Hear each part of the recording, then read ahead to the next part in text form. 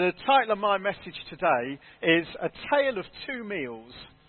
So I'm going to look today very much at the harmony between worship and serving. And it's great that we've been able to hear just and see an example of serving overseas. And similarly with Jen and Make Lunch, serving in our local communities. And like I say, I'm going to be looking at this harmony between worship and sermon. I'm basing it on Mary and Martha and their meals that they served when Jesus came to visit. So the first passage is in Luke 10. And Luke 10 says, and I can find it, there we go. Now, as they went on their way, Jesus entered a village, and a woman named Martha welcomed him into her house. And she had a sister called Mary, who sat at the Lord's feet and listened to his teaching. But Martha was distracted with much serving, and she went up to him and said, "Lord, do you not care that my sister has left me to serve alone? Tell her to help me." But the Lord answered her, "Martha, Martha, you are anxious and troubled about many things, but one thing is necessary. Mary has chosen the good portion, which will not be taken away from her." And then we see a little bit later on, and this is the next meal is in John 12. We see a little later that Jesus has been back to Bethany. And he's raised Lazarus, Mary and Martha's brother. He's raised him from the dead. And then in John 12, we see another meal being described. And it says, 6 days before the Passover, Jesus therefore came to Bethany, where Lazarus was, whom he had raised from the dead. So they gave a dinner for him there. Martha served, and Lazarus was one of those reclining with him at the table. Mary took a pound of expensive ointment made from pure nard and anointed the feet of Jesus and wiped his feet with her hair. The house was filled with a fragrance of perfume. 2 meals. The same people were involved. At the first meal in Luke, we see that there is a disharmony between Mary and Martha. Martha is clearly someone who loves to serve. She is someone who in many ways defines herself by her love of others. And her desire is to serve them, to see that their needs are met.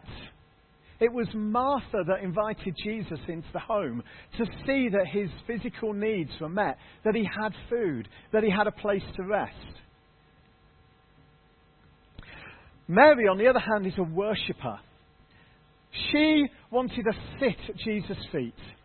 She wanted to give all of her time to sitting at his feet, to hearing his words, to listen to what he was saying. Martha was a server, Mary a worshipper. With Mary, you kind of get the impression that she would have been happy just with a simple sandwich or scone in order to spend more time at Jesus' feet. But by the time we get to the second meal, we see that there is harmony between the two. Martha once again is serving. Mary once again is sitting at Jesus' feet. But something has happened. Clearly, the Lord has had an impact upon them. Because whereas at the first meal, there is this disharmony between them, and they're pulling in different directions, in the second meal, they are together. They're united.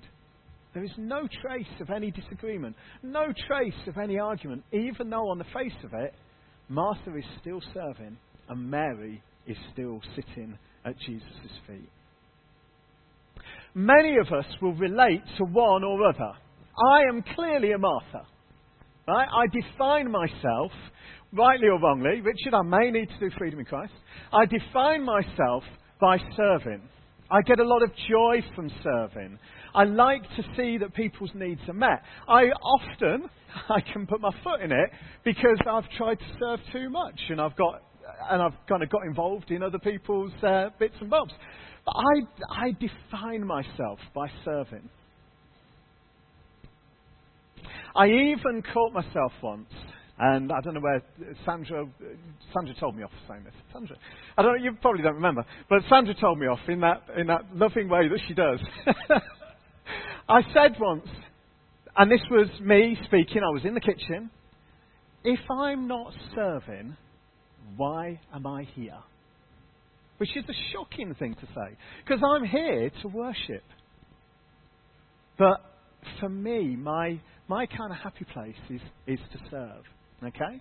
But it becomes very easy to allow that desire to serve, to allow that to become all-consuming.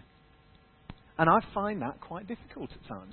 It becomes all-consuming. And in the end, you can get frustrated. And suddenly, just like Martha did when she was running around trying to get this kind of quite elaborate meal, by the sounds of it, prepared, out the corner of her eye she's Mary, sitting at Jesus' feet. And suddenly, that frustration hits Martha. Suddenly, she's like, why isn't she helping me? I'm doing all this work. Why isn't she helping me? And Martha's, I speak to myself here, Martha's find it very, very easy at times to suddenly, because they're trying to do so much, to suddenly slip into that element of, well, I'm doing all this stuff. And I'm doing it on my own.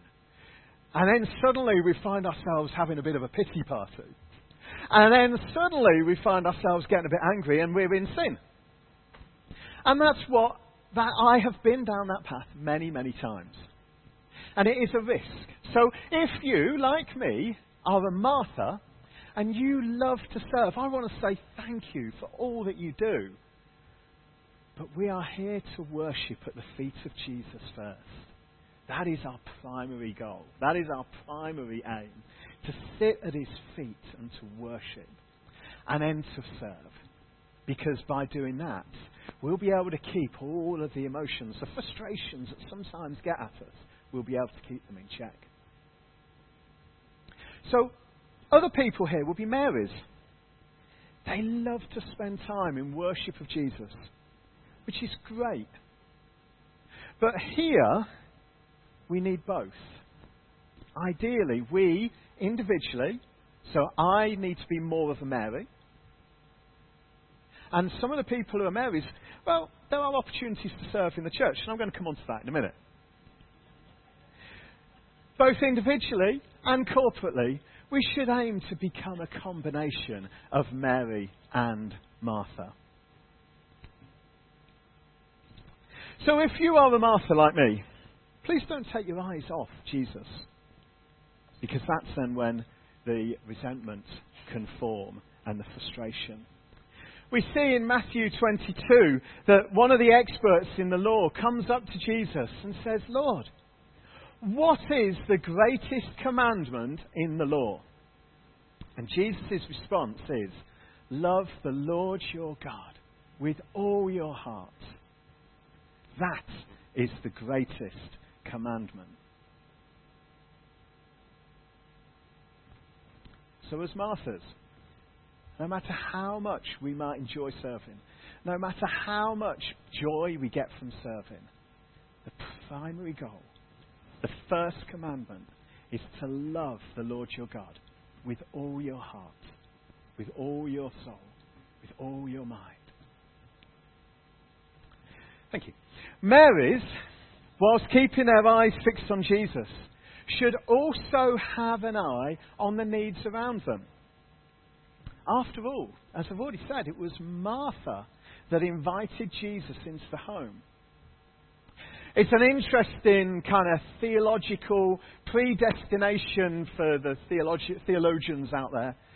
Would Jesus have even eaten there if Martha hadn't invited him in? We don't know. She did. She invited him in. Jesus went into the home. Jesus ate there. He taught his disciples there. Mary sat at his feet. If you are a Mary, you help us as a church in your worship. We have some amazing people who are wonderful worshippers here. And when they're standing there worshipping, you can only be drawn into it. I'm thinking here of Nick. Where's Nick? I can't see you, Nick. Right? Nick is an amazing worshipper.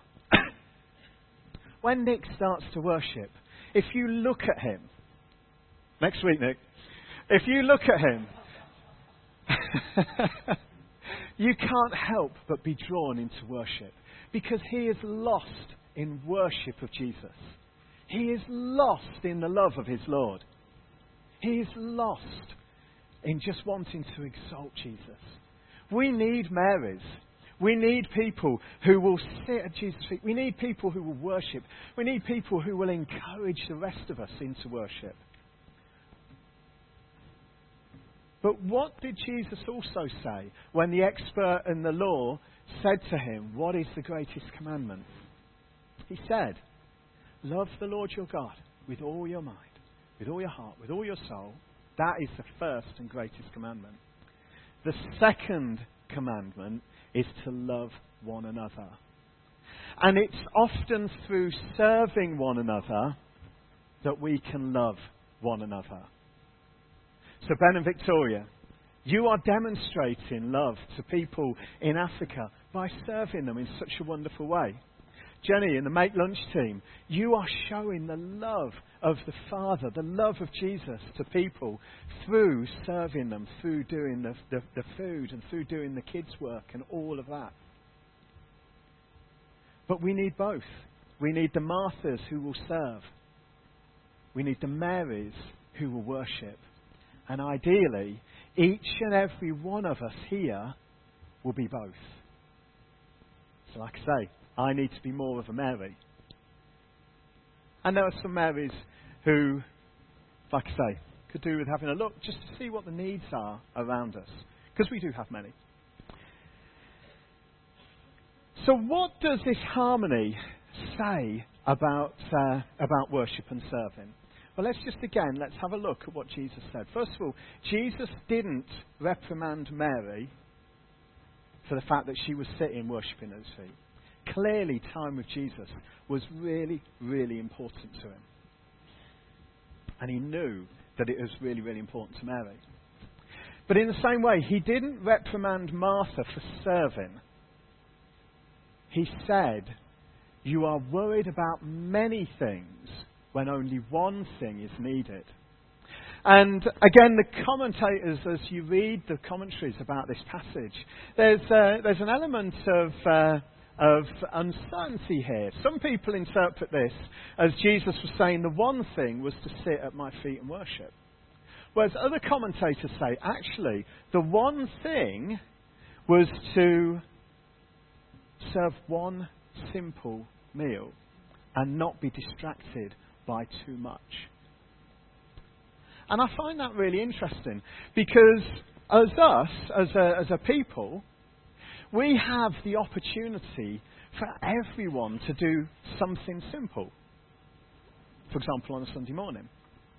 And if everyone did one thing, and one thing, kind of every month, actually, we would all be serving. But for those people who are serving a lot, they'd be able to spend more time at Jesus' feet.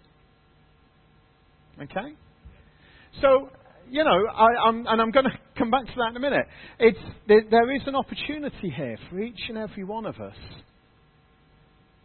just to be a little bit more Martha-like so that some of the others can be a little bit more Mary-like.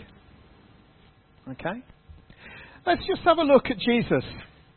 How did Jesus himself model this kind of serving, worship, harmony? As a small boy in the temple, on being found by Mary and Joseph, Jesus said, "Why were you looking for me? Did you not know that I must be in my Father's house?" Worship. During his temptation, Jesus gave worship to the Father through his responses to the devil when being tempted. In those days, he went out to the mountain to pray, and all night he continued in prayer to God. Worship. Jesus fed 5,000 plus people, serving. When the 72 had returned, Jesus rejoiced in the Holy Spirit. Worship. The Lord's Prayer. Worship. Prior to the triumphal entry to Jerusalem, when Jesus was talking to James and John's mum about their request, James and John's mum had said, can my two boys, one sit on the left and one sit on the right? He said, even the Son of Man came not to be served, but to serve, and to give his life as a ransom for many. Serving. Jesus washed the disciples' feet. Serving. After the Passover meal, Jesus sang a hymn with his disciples. Worship. The resurrected Jesus meets the disciples on the beach, having already prepared a meal of fish. Serving. He even does some kids' work. Then children were brought to him that he might lay his hands on them and pray. The disciples rebuked the people, but Jesus said, let the little children come to me, and do not hinder them, for to such belongs the kingdom of heaven. And he laid his hands on them. Serving. And that's not to mention all the times he ministered to the sick, all the time he brought encouragement, all the time he helped people. All of that serving. So what does this mean for us here at Emmanuel Church? And specifically, I want to focus on a Sunday and a Sunday morning, because I know there's a lot of stuff that goes on during the week. But I want to focus specifically on a Sunday morning. First and foremost, the most important thing is that each and every one of us come and worship at the feet of Jesus.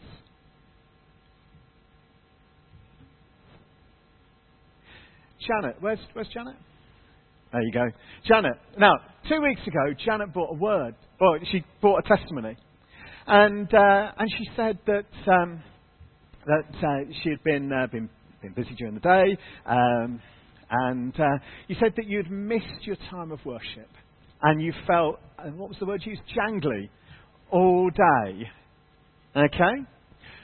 First and foremost, our priority is to worship at the feet of Jesus. Otherwise, as with Janet's testimony, it can, we're missing out on something. We can feel jangly because we haven't had that time with Jesus, our Saviour. It's like when you walk around in a well-lit room. You can see the obstacles, you can see the things that might trip you up. But if you suddenly turn the lights off, and it's pitch black in there, that darkness can often seem more oppressive than it would have done if you had just been walking around in there for ages without the lights on. And there are many people, I believe, who in their Christian walk are struggling slightly. Not because life is hard, but it's actually because they've just kind of drawn away, they've drawn back from that worship of Jesus. I don't want to over-trivialise something, and I'm certainly not giving any medical diagnosis. But I think there are some people, some Christians, who they struggle with their self-perception and their self-worth, how they see themselves. And actually, one of the root causes of that is they've taken their eyes off their Saviour. They've taken their eyes off Jesus. They've stopped worshipping the Lord. Whether that's through the busyness of life, whether that's through the difficulties that come, they've taken their eyes off the Lord. And as a result, things are difficult. Look at the life of Jonah. He took his eyes off the Lord. He didn't follow through on the instruction. And he ended up getting thrown off a boat and all sorts of funny things happened. But then when the Ninevites had repented, suddenly he's in this kind of feel sorry for himself place, and he's sitting on a hill and he's being critical of God, and that. He's taken his eyes off Jesus. And sometimes we can, and I know I speak to myself here, sometimes if we take our eyes off Jesus, it can have an effect on how we see ourselves, how we perceive ourselves, how we value ourselves. Keep your eyes fixed on Jesus. Worship him first and foremost. Secondly, let's each of us look for ways in which we can serve one another. As I say, I reckon there are 40 people serving each and every Sunday, if you include the musicians, the stewards, people doing tea and coffee, car park, kids. I reckon there's about 40 people serving every Sunday. Now, last week we had about 160 adults in the room. Okay? So if each adult served, that means, by my maths, we'd be on once every 4 weeks. But there's a lot of people who are serving far more often than that. So just as an example, you know, Pete and Ali Gray, Naomi doing the kids' work, they are very rarely in here. I think it was Naomi that said last term she was in for one sermon. Now, maybe that's a choice. Maybe she'd rather be out there than listening to people like me. But, you know, do they have that choice? There are plenty of opportunities to serve. And I want to make an appeal here right now to the students who have just returned. And it's great to have you back. But a lot of students will say things like, I want to lead. I want to do some teaching. Well, the kids' work are desperate for people to lead and for people to do some teaching. And so if you are a student here today, and it's not just the students, anyone can do this, but if you're a student here today and you want to try leading, if you want to try doing some teaching, then try first of all with the kids. They're desperate for people up there to help out. We had one of our young people's workers with us, Sally and I, the other day. And she was actually getting quite emotional over the physical impact that doing so much kids' work was having on her. The kids' team are desperate for some help. Now, at this point, I do a little bit with the kids, so I'm on the youth rota. But I feel, and this is just me, we have never made this as a kind of a rule or anything like that. But I personally feel if I'm putting my kids in there, then really I should be doing my bit to help them. Okay? So as a parent, if you are putting your children into the kids' work, then could you have a think about whether or not you feel you could serve in that area? Because the kids' workers are desperate for extra support and extra help. But anyone can be involved. You don't have to be a parent, you don't have to be a student, anyone can be involved. Another area where, you know, with this whole thing of there was 160 adults and 40 people served, that's a very theoretical number. We have very specialised skills that are needed for some areas of serving. For example, with the musicians. So if I was up here playing the piano, Becky, I notice you've been up most weeks recently, which is great, thank you very much. But if I was up here to serve on the piano, we would be worshipping 3 blind mice every week. And that's it. Okay? That is as far as it goes. And maybe the first part of the one that, you know, that one? I could do a little bit of that. But, you know, very quickly my repertoire runs out when it comes to the keyboard. And it is, you know, quite a specialised area. Not all of us can serve on the musicians. But I want to just, at this point, I want to just credit the musicians. Ryan, who leads them. Raymond and Lindsay have done a great job today. The other musicians who play. Because since Andy, good to see Andy, but since Andy had to take his forced kind of break from leading us following his accident, these guys are stepping up to fill the gap. And we are incredibly grateful for what they do. Okay?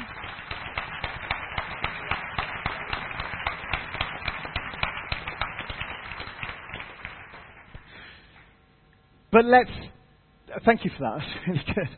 But let's remember that these guys give an awful lot of time. Now, if you are a musician, if you are a worshipper, and I think that's quite important, you know, it's not just about being a musician, it's about being a worshipper.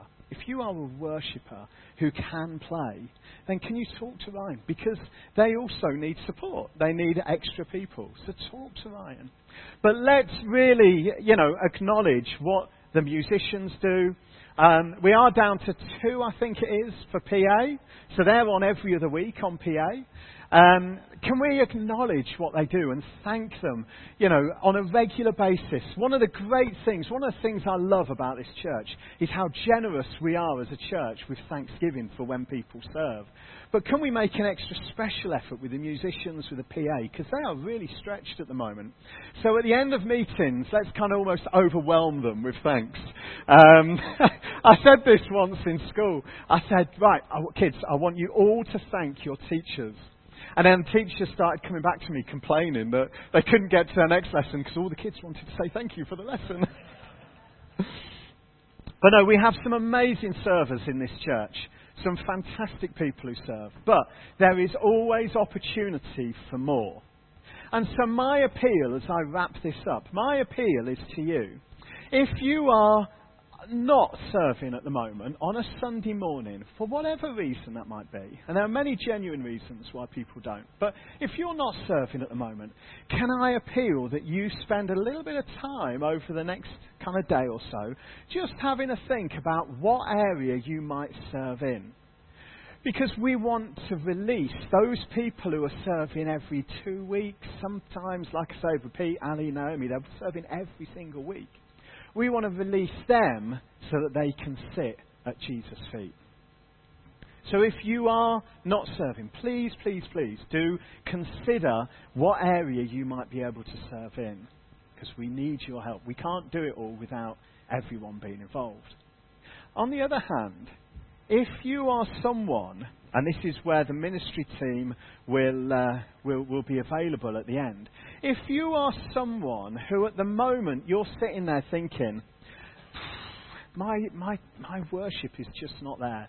I'm struggling to engage with God. I'm struggling to really get in there with God. Then I want to encourage you, if you're in that place, if you're struggling, maybe it's because you're a martyr and you're doing so much serving that actually you've lost sight of Jesus. You've taken your eyes off Jesus. I want you to come out so that the ministry team can just pray with you and introduce you once again to a Saviour who loves you more than anything else. And it was great that Jackie started this morning with that message about the umbrella. Because there are many people, I believe, no, let me rephrase that.